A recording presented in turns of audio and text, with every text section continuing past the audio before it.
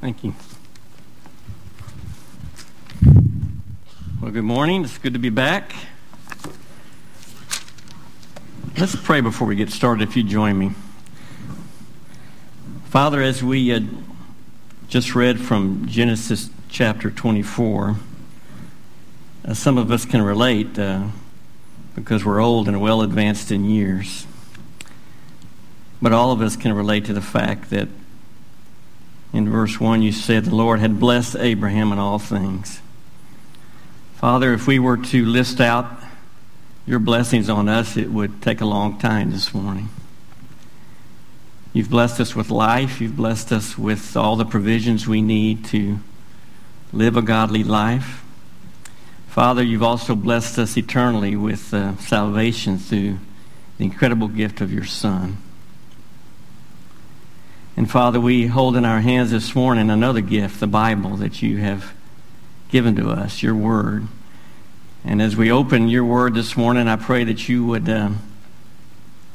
open our ears, that you would focus our eyes, that you would unclutter our minds, that we might see the truth that you have for us this morning through your Holy Spirit. And we pray in Christ's name. Amen. So we are going to be in Acts 25 today. Let's see if we can get on the right slide here. Can you back it up for me, one, if you can? So we're going to be in Acts chapter 25 as... can you back it up or try to? No? You can't back it up. All right. Huh? Oh, okay. Well, turn it off for a minute if you don't mind. If you can. There you go. Thank you. As adults, we like to ask our children lots of questions, and one of the questions we like to ask our children is, what do you want to be when you grow up? And one time I asked our daughter Michelle that question, what do you want to be when you grow up? And she said, I want to be the boss.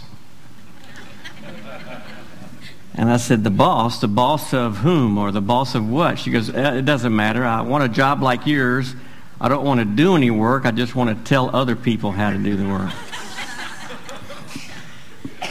Now, my first thought was my explanations to her of what I did at work were not very clear. Or maybe they were, actually. David's back there. He could tell you.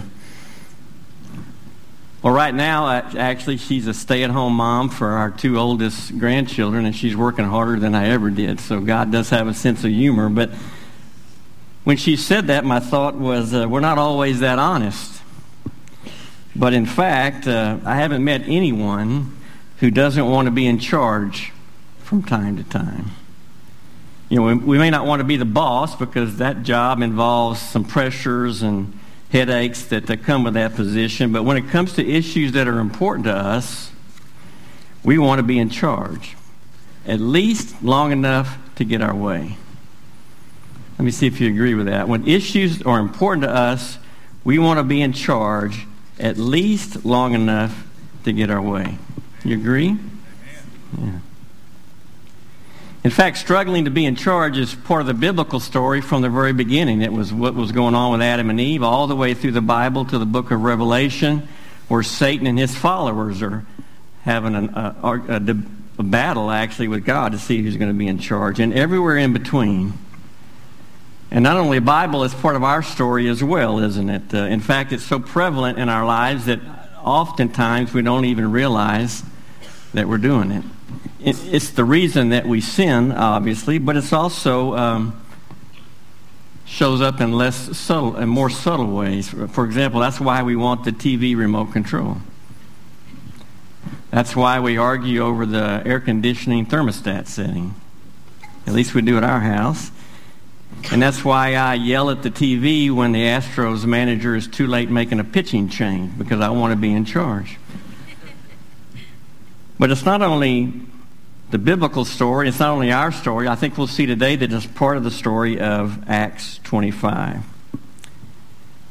Now, at initial glance, the book of Acts 25 seems to be a continuation of an endless string of legal hearings for Paul.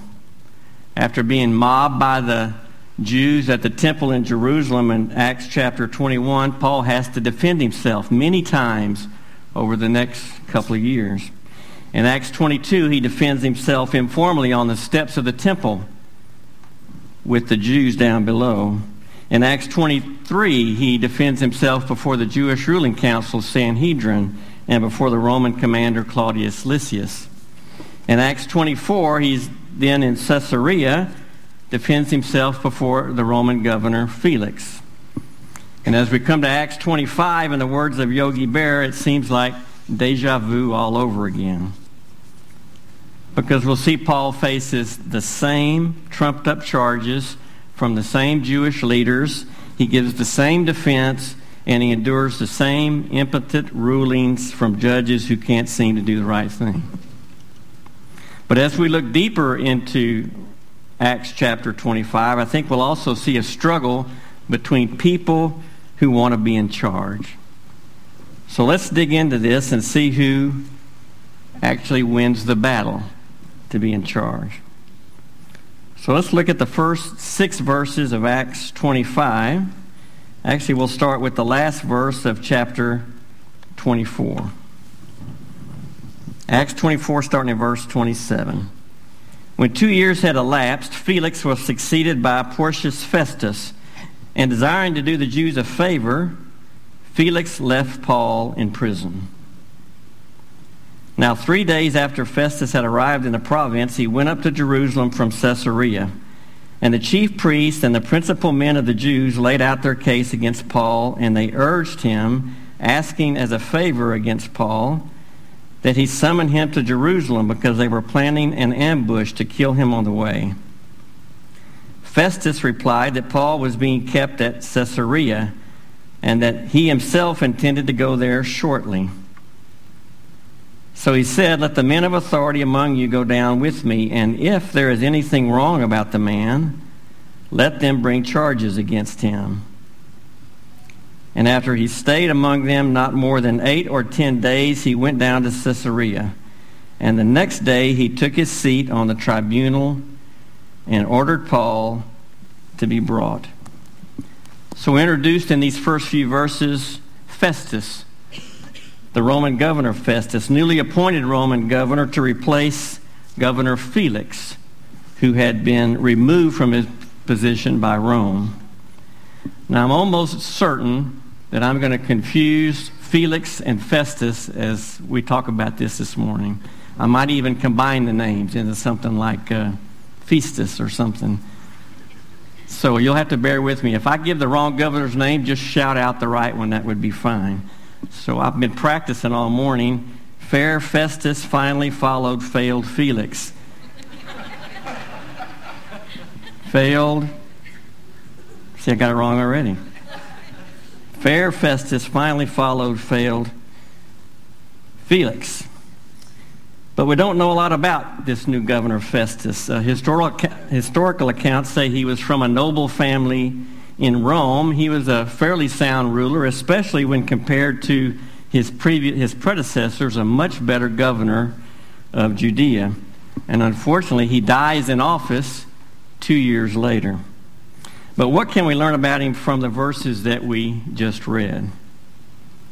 Well, if you look at verse 1, just 3 days after arriving in Palestine, Festus travels from Caesarea, that's his capital, to Jerusalem, the most important city to his subjects, the Jews. Not a lot of time to unpack, not a lot of time to enjoy the luxury of his new home, which was the former palace of King Herod the Great. No mention of elaborate inaugural dinners or welcome to Palestine parties. He just quickly went about the task at hand, which was to learn about the needs and the issues and the people of Palestine. It's a good start. In verse 6, it says, upon his return to Caesarea, Festus convenes Paul's hearing, but he does it on the very next day. So it looks like Festus to me is a man of action. He doesn't let things wait like his predecessor Felix did. He's a man of action. Secondly, he looks like he's fairly discerning. In verse 4, when he's asked by the Jewish leaders to send Paul to Jerusalem for trial, Festus replies, if there's going to be a trial, it's going to be in Caesarea. That's where my capital is. That's where trials are supposed to take place. Perhaps he discerned that the Jewish leaders were up to no good. They were planning to ambush him. So he appears to be not only a man of action, but somewhat discerning. And it looks like he's a man of principle as well. Verse 5, he tells the Jewish leaders, if there's going to be a trial of Paul, then you need to come to Caesarea, and if you're willing to take a stand, come bring some charges against him. And then he implies that don't bother if the charges aren't going to be valid. So Paul says, if we're going to have a trial, we're going to do it the right way. And if you think there's something serious going on, come to Caesarea and bring the charges. So he was a man of action. It appears to be somewhat discerning, and it looks like he's a principled man. Now, Festus knew how difficult the Jews had been historically, but the emperor had put him in charge, and he intended to remain so. I think he made a pretty good start. So Festus was the boss. Based on his position of authority, Governor Festus was in charge. But was he really? Let's keep reading. We'll pick it up in verse 7. When he had arrived, the Jews who had come down from Jerusalem stood around him, bringing many and serious charges against him, so that they could not prove.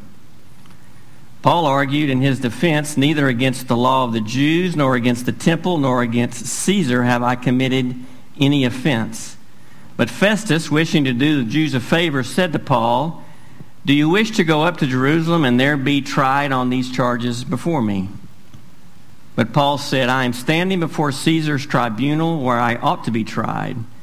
To the Jews I have done no wrong, as you yourselves know very well. If then I am a wrongdoer and I have committed anything for which I deserve to die, I do not seek to escape death, but if there is nothing to their charges against me, no one can give me up to them. I appeal to Caesar. Then Festus, when he had conferred with his council, answered to Caesar, you have appealed to Caesar, you shall go. So let's look at these Jewish leaders. The last verse of chapter 24 said it had been 2 years that Governor Felix had left Paul in prison. 2 years is a long time. But 2 years was not long enough for these Jewish leaders to forget their intense hatred of Paul, nor their intense hatred of the way. In fact, they had seen the way strengthen. Christianity was strengthening during these 2 years that Paul was in custody. And 2 years was not long enough for the Jewish leaders to find any new evidence against Paul or any new witnesses to bring to the trial in Caesarea. In fact, in verse 3, the Jewish leaders asked Festus for a favor. Interesting word there because it's the word charis or charis. It's the Greek word that we translate almost all the time as grace. Jared read Ephesians 2 this morning, for by charis we've been saved. So it's the word grace. They asked Governor Festus for a favor, for some grace, for some unmerited gift. They wanted to transfer Paul to Jerusalem, and they knew it was wrong, but it was the only way they were going to get their way. And their way was Paul dead. Now think about it. They all knew why the former governor Felix had been removed from office. He was removed from office because of Jewish uprisings in Caesarea. He couldn't control them. He could not control the Jewish population, so Governor Felix was removed and replaced with Governor Festus. Now the Jewish leaders were essentially telling Festus, you want to make a good start?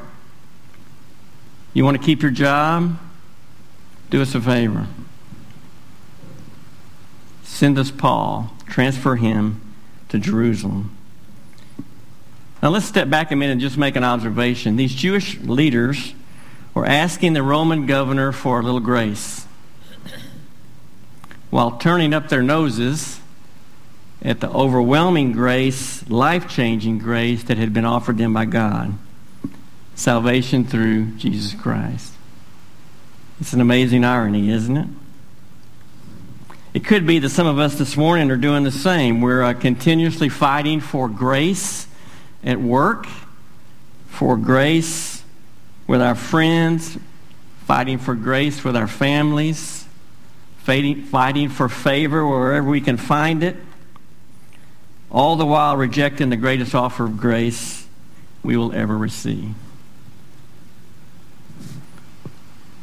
I pray that today would be the day, if that fits your description, I pray that today would be the day you realize the irony of that and the futility of that, and place your faith in Jesus Christ for your eternal salvation.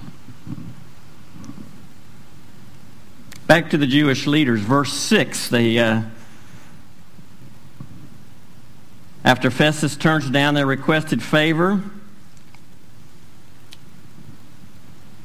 it says here in my notes, Felix spends 8 to 10 more days. That's wrong. Festus spends 8 to 10 more days in Jerusalem, and a couple of days traveling back to Caesarea.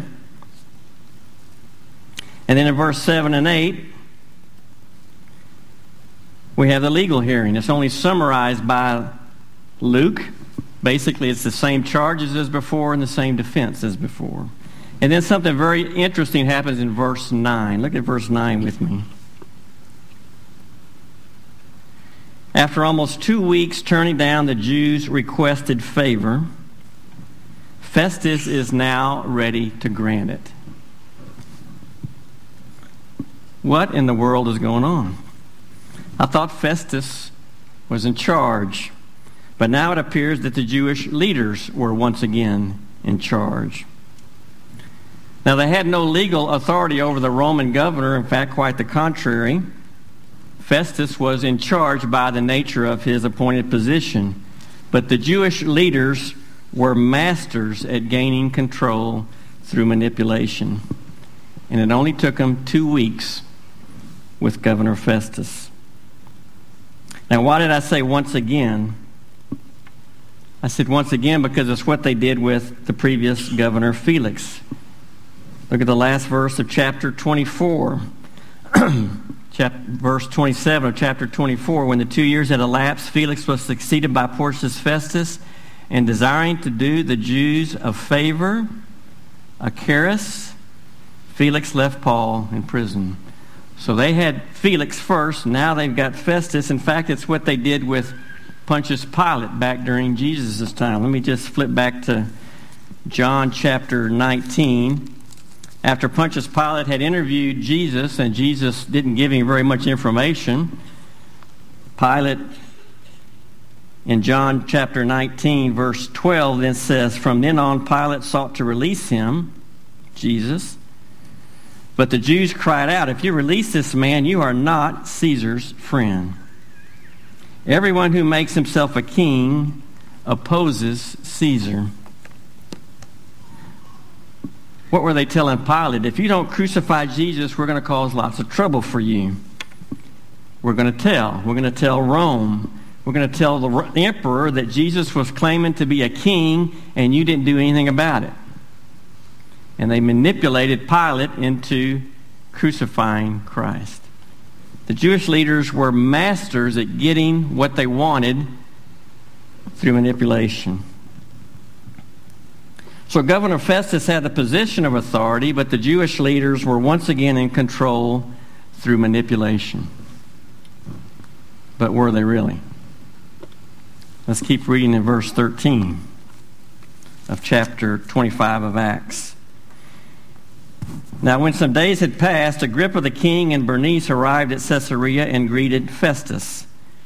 And as they stayed there many days, Festus laid Paul's case before the king, saying, "There is a man left prisoner by Felix, and when I was at Jerusalem, the chief priests and the elders of the law laid out their case against him, asking for a sentence of condemnation against him. I answered them that it was not the custom of the Romans to give up anyone before the accused met the accusers face to face, and had opportunity to make his defense concerning the charge laid against him. So when they came together here, I made no delay, but on the next day took my seat on the tribunal and ordered the man to be brought. When the accusers stood up, and they brought no charge in his case of such evil as I supposed, rather they had certain points of dispute with him about their own religion and about a certain Jesus who was dead, but whom Paul asserted to be alive. Being at a loss how to investigate these questions, I asked whether he wanted to go to Jerusalem, and he tried there and be tried there, recording them. But when Paul had appealed to be kept in custody for the decision of the emperor, I ordered him to be held until I could send him to Caesar. Then Agrippa said to Festus, I would like to hear this man myself. Tomorrow, said he, you will hear him. So on the next day, Agrippa and Bernice came with great pomp, and they entered the audience hall with the military tribunes and the prominent men of the city.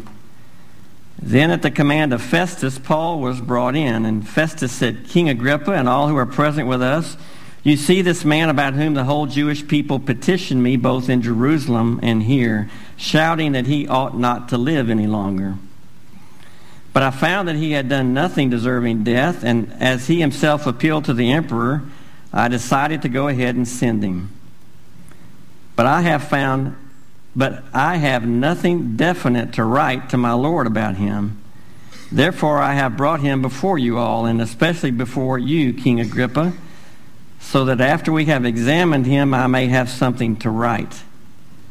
For it seems to me unreasonable in sending a prisoner not to indicate the charges against him. Let's look at King Agrippa briefly. King Agrippa, his name is King Herod Agrippa II. He's the last, actually, of the Herodian kings that ruled Judea. The Herodian kings were appointed by the Romans as puppet kings to help keep control of the Jews, though the Jews generally despised them as much as they despised the Romans. And they only had the authority that was granted them by the Romans. They answered to the Roman governors. Now, Herod Agrippa II was a wicked and evil man from a wicked and evil family. His great-grandfather was Herod the Great. He slaughtered thousands of babies in an attempt to eliminate the Messiah. His great-uncle was Herod Antipas. He put John the Baptist to death. His father was Herod Agrippa I, who killed the Apostle James and imprisoned the Apostle Peter. His sisters were Drusilla, who we saw in Acts chapter 24, the wife of Governor Felix. His other sister was Bernice, who came with Agrippa into the scene in Acts 25 as the queen, although she was actually his sister living in an incestuous relationship. And in verse 22, King Agrippa volunteers to hear Paul's case. Basically, he's an expert in all things Jewish. Governor Festus was confused about their religious arguments, and King Agrippa volunteers to hear the case. In verse 23, the next day, King Agrippa and his sister Bernice enter the hearing with great pomp, it says. The Greek word is phantasia. It's a word that describes a visible display of something that's too good to be true. So they enter the audience hall, not the hall of justice where trials are normally held, but the audience hall where heads of state are recognized. So they enter the audience hall with all kinds of pomp. Military tribunes. There were actually 5 Roman regiments stationed in Caesarea, so there were at least 5 Roman tribunes and their officers with them, almost undoubtedly dressed in their royal robes, the king and queen was, with crowns. Quite a scene, wasn't it? As they entered the audience hall with lots of fantasia. Visible displays of something that was too good to be true. And just take a sneak peek at the first verse of chapter 26. It's actually King Agrippa who eventually says to Paul, you have permission to speak for yourself. So with everybody who's anybody in the audience hall that day, it was not Governor Festus, it was not the Jewish leaders who gave Paul permission to speak, it was King Agrippa. You say, wow, now this guy is in charge. He looked like the man in charge. He acted like the man in charge. Just look at all the splendor. Look at all the riches. Look at all the adoring guests that were in the audience hall. This man was in charge. But was he really?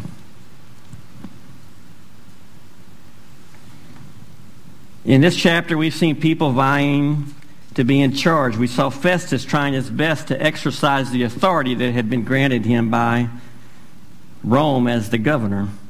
We saw the Jewish leaders trying to get their way through manipulation.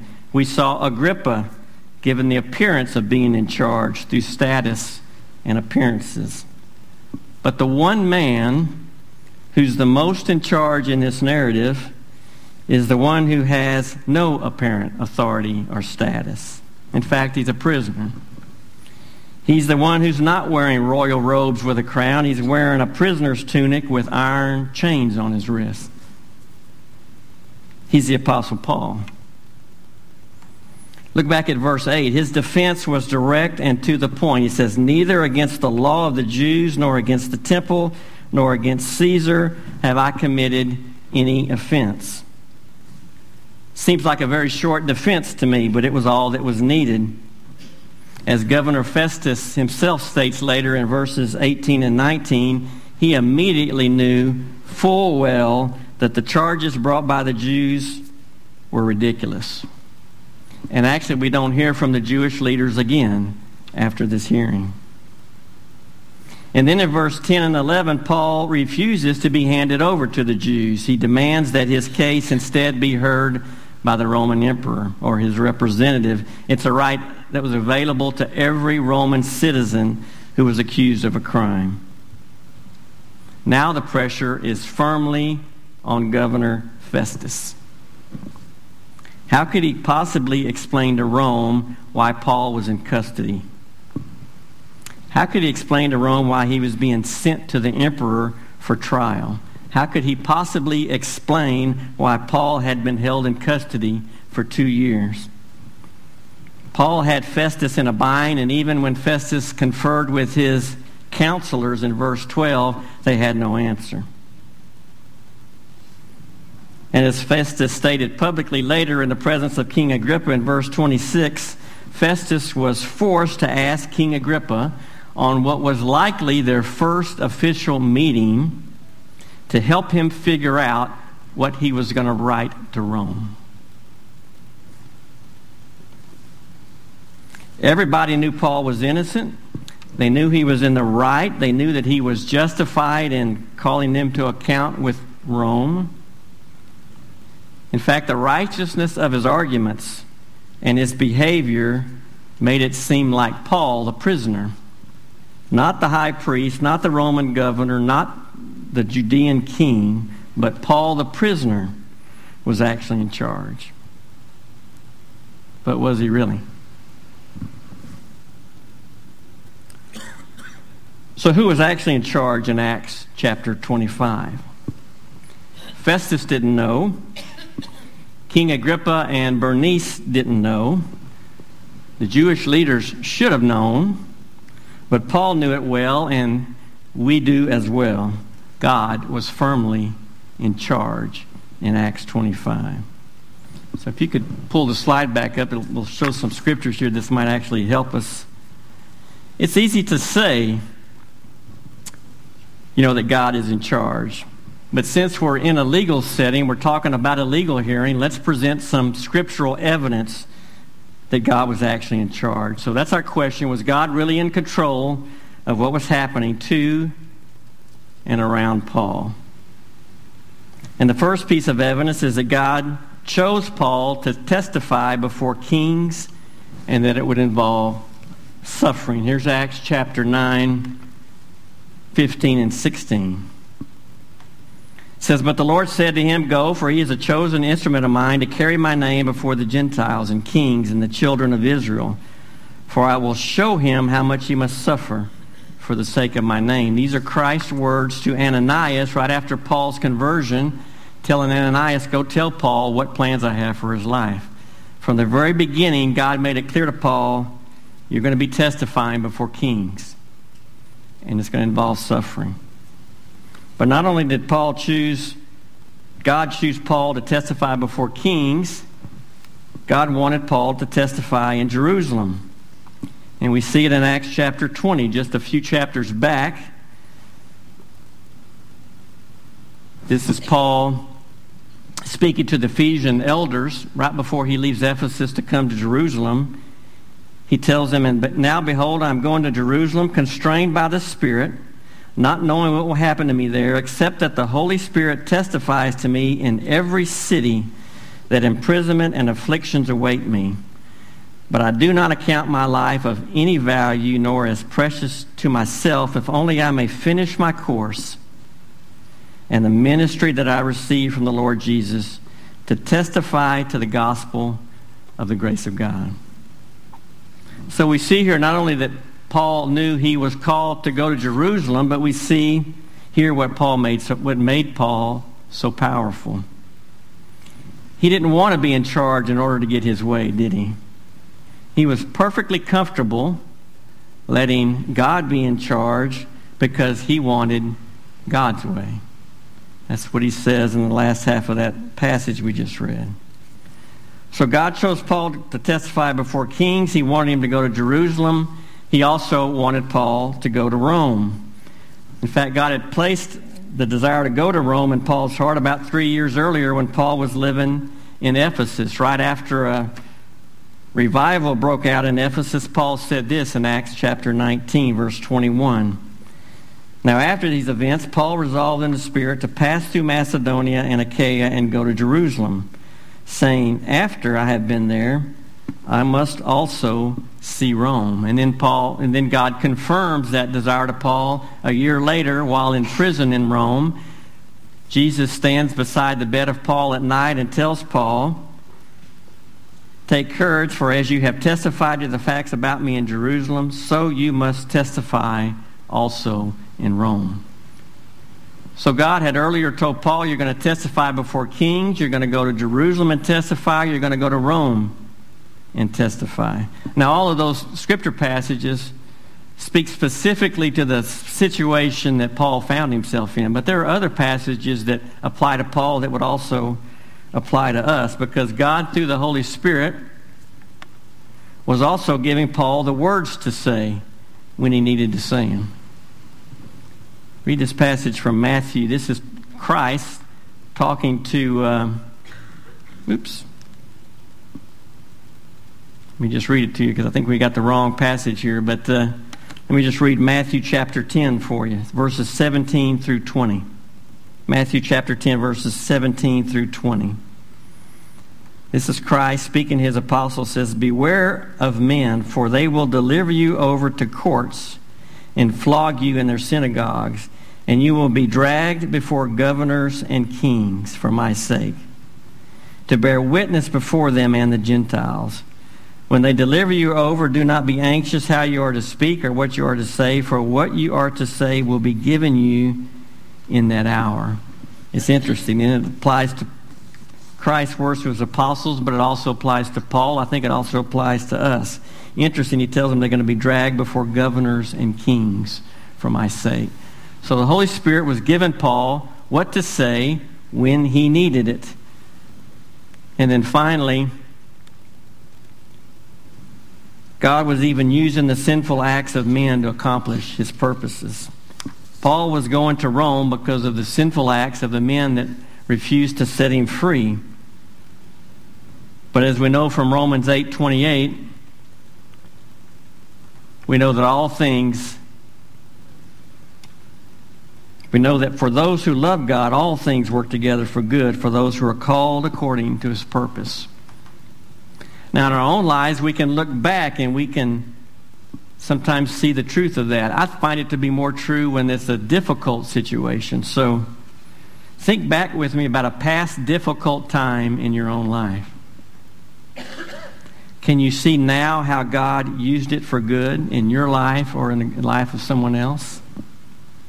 Sometimes he wakes us up. Sometimes he draws us to himself. Sometimes he brings someone else into our life, or he humbles us, or he builds our faith, or he increases our endurance. But he uses all things for good. I can think of when my younger brother Stephen was drunk driving and killed himself and several others in a horrific traffic accident. It was in October of 1985, and in October of 1987 is when I came to know Christ. And during that 2 years, I really struggled with God about that, and it caused me to think, and it caused me to think about alcohol and the purpose of my life. So God used that horrible incident, at least in my life, to turn me towards him.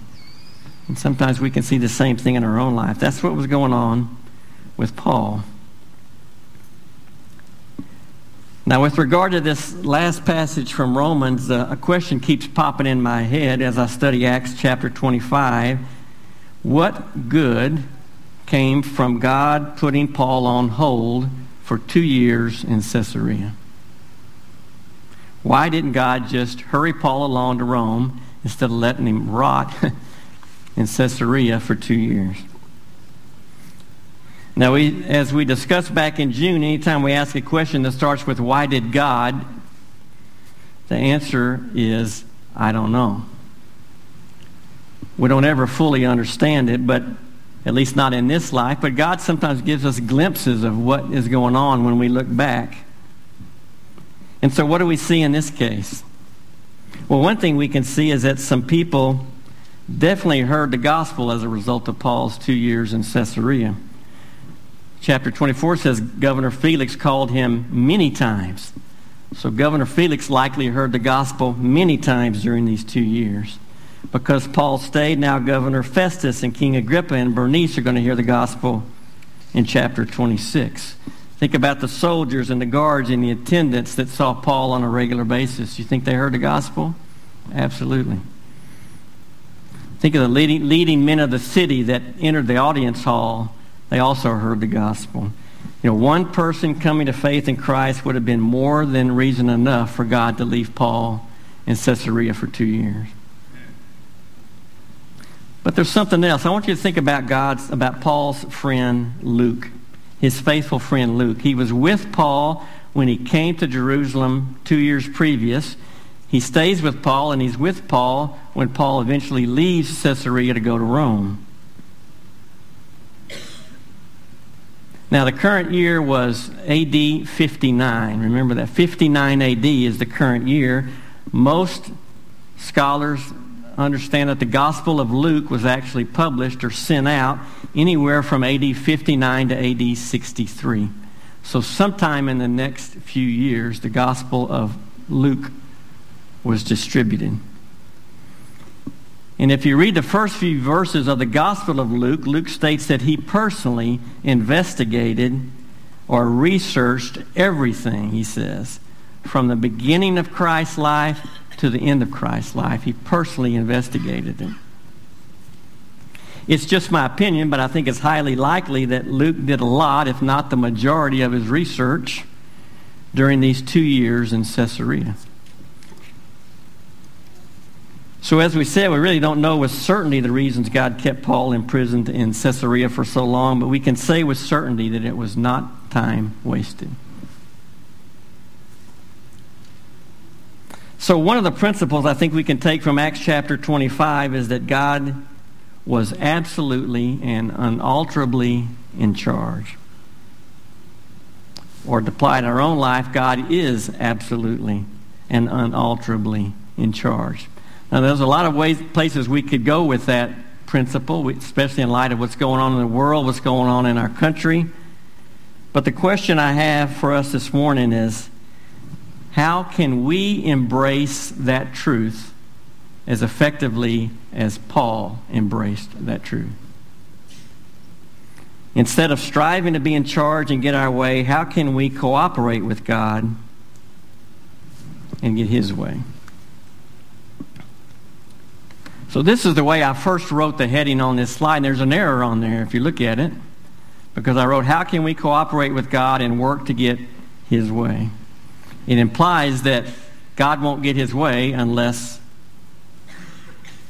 we work to help Him, which is absolutely wrong. It's an indication of the sinful attitude that's in our heads, in my head anyway.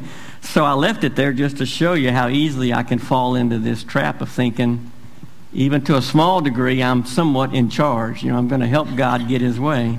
It's ridiculous. So we'll scratch out work to get His way and put welcome His way. How can we cooperate with God and welcome His way? Now, the Bible's full of advice to answer that question, but what I want us to do is just focus on three things that we see that Paul has done in the last few chapters of Acts. What are some things Paul has done that enables him to welcome God's way? First of all, he humbled himself before other people. In just the last few chapters, we've seen Paul be obedient to James and the elders of the Christian church when they tell him to go participate and join some men in a Nazirite vow. We've seen him be courteous to the Roman commander who arrested him and prepared to whip him. We've seen him be respectful with Governor Felix and Drusilla, who had done little, if anything, to earn that respect. And we've seen it by his never-ceasing willingness to present the gospel to those who wanted him imprisoned and to those who wanted him killed. I think one way we can check our attitude towards God is by observing our attitude towards His creation, towards other people.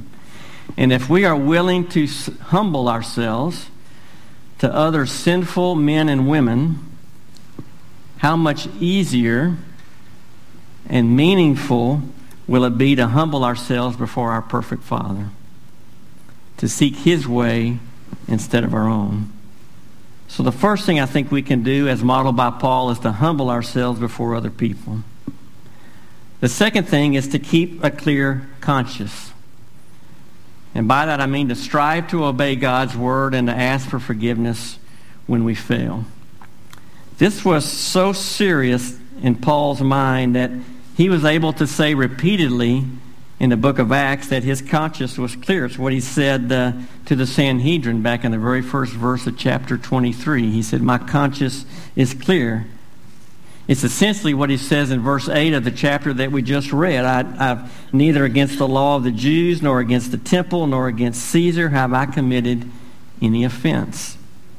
Not that Paul was without sin. In fact, he calls himself the foremost of sinners in his first letter to Timothy. But he had a deep desire to obey God, and he asked for forgiveness when he came up short. And he's going to talk to King Agrippa in chapter 26 about that very thing. I think we're much more likely to follow someone and let him or her take charge if we have a clear conscience before that person. So the first thing we can do is humble ourselves before other people. Second, keep a clear conscience. And third is to stay alert for opportunities to glorify God. It seemed like Paul's eyes were always open, and he never missed an opportunity to glorify God with his words and actions. Now, I'm not nearly so alert. I probably miss hundreds of opportunities every week. You may be the same, because we don't know when the next opportunity will come. We don't know what it'll be. It could be today. Could be today in church. Could be later at lunch with a family member. Could be someone we just meet. Could be a phone call at work next week. It could be at the doctor's office. It could be in jail, like Paul. So in closing, would you join me in asking God for some charis, for some grace, for a favor?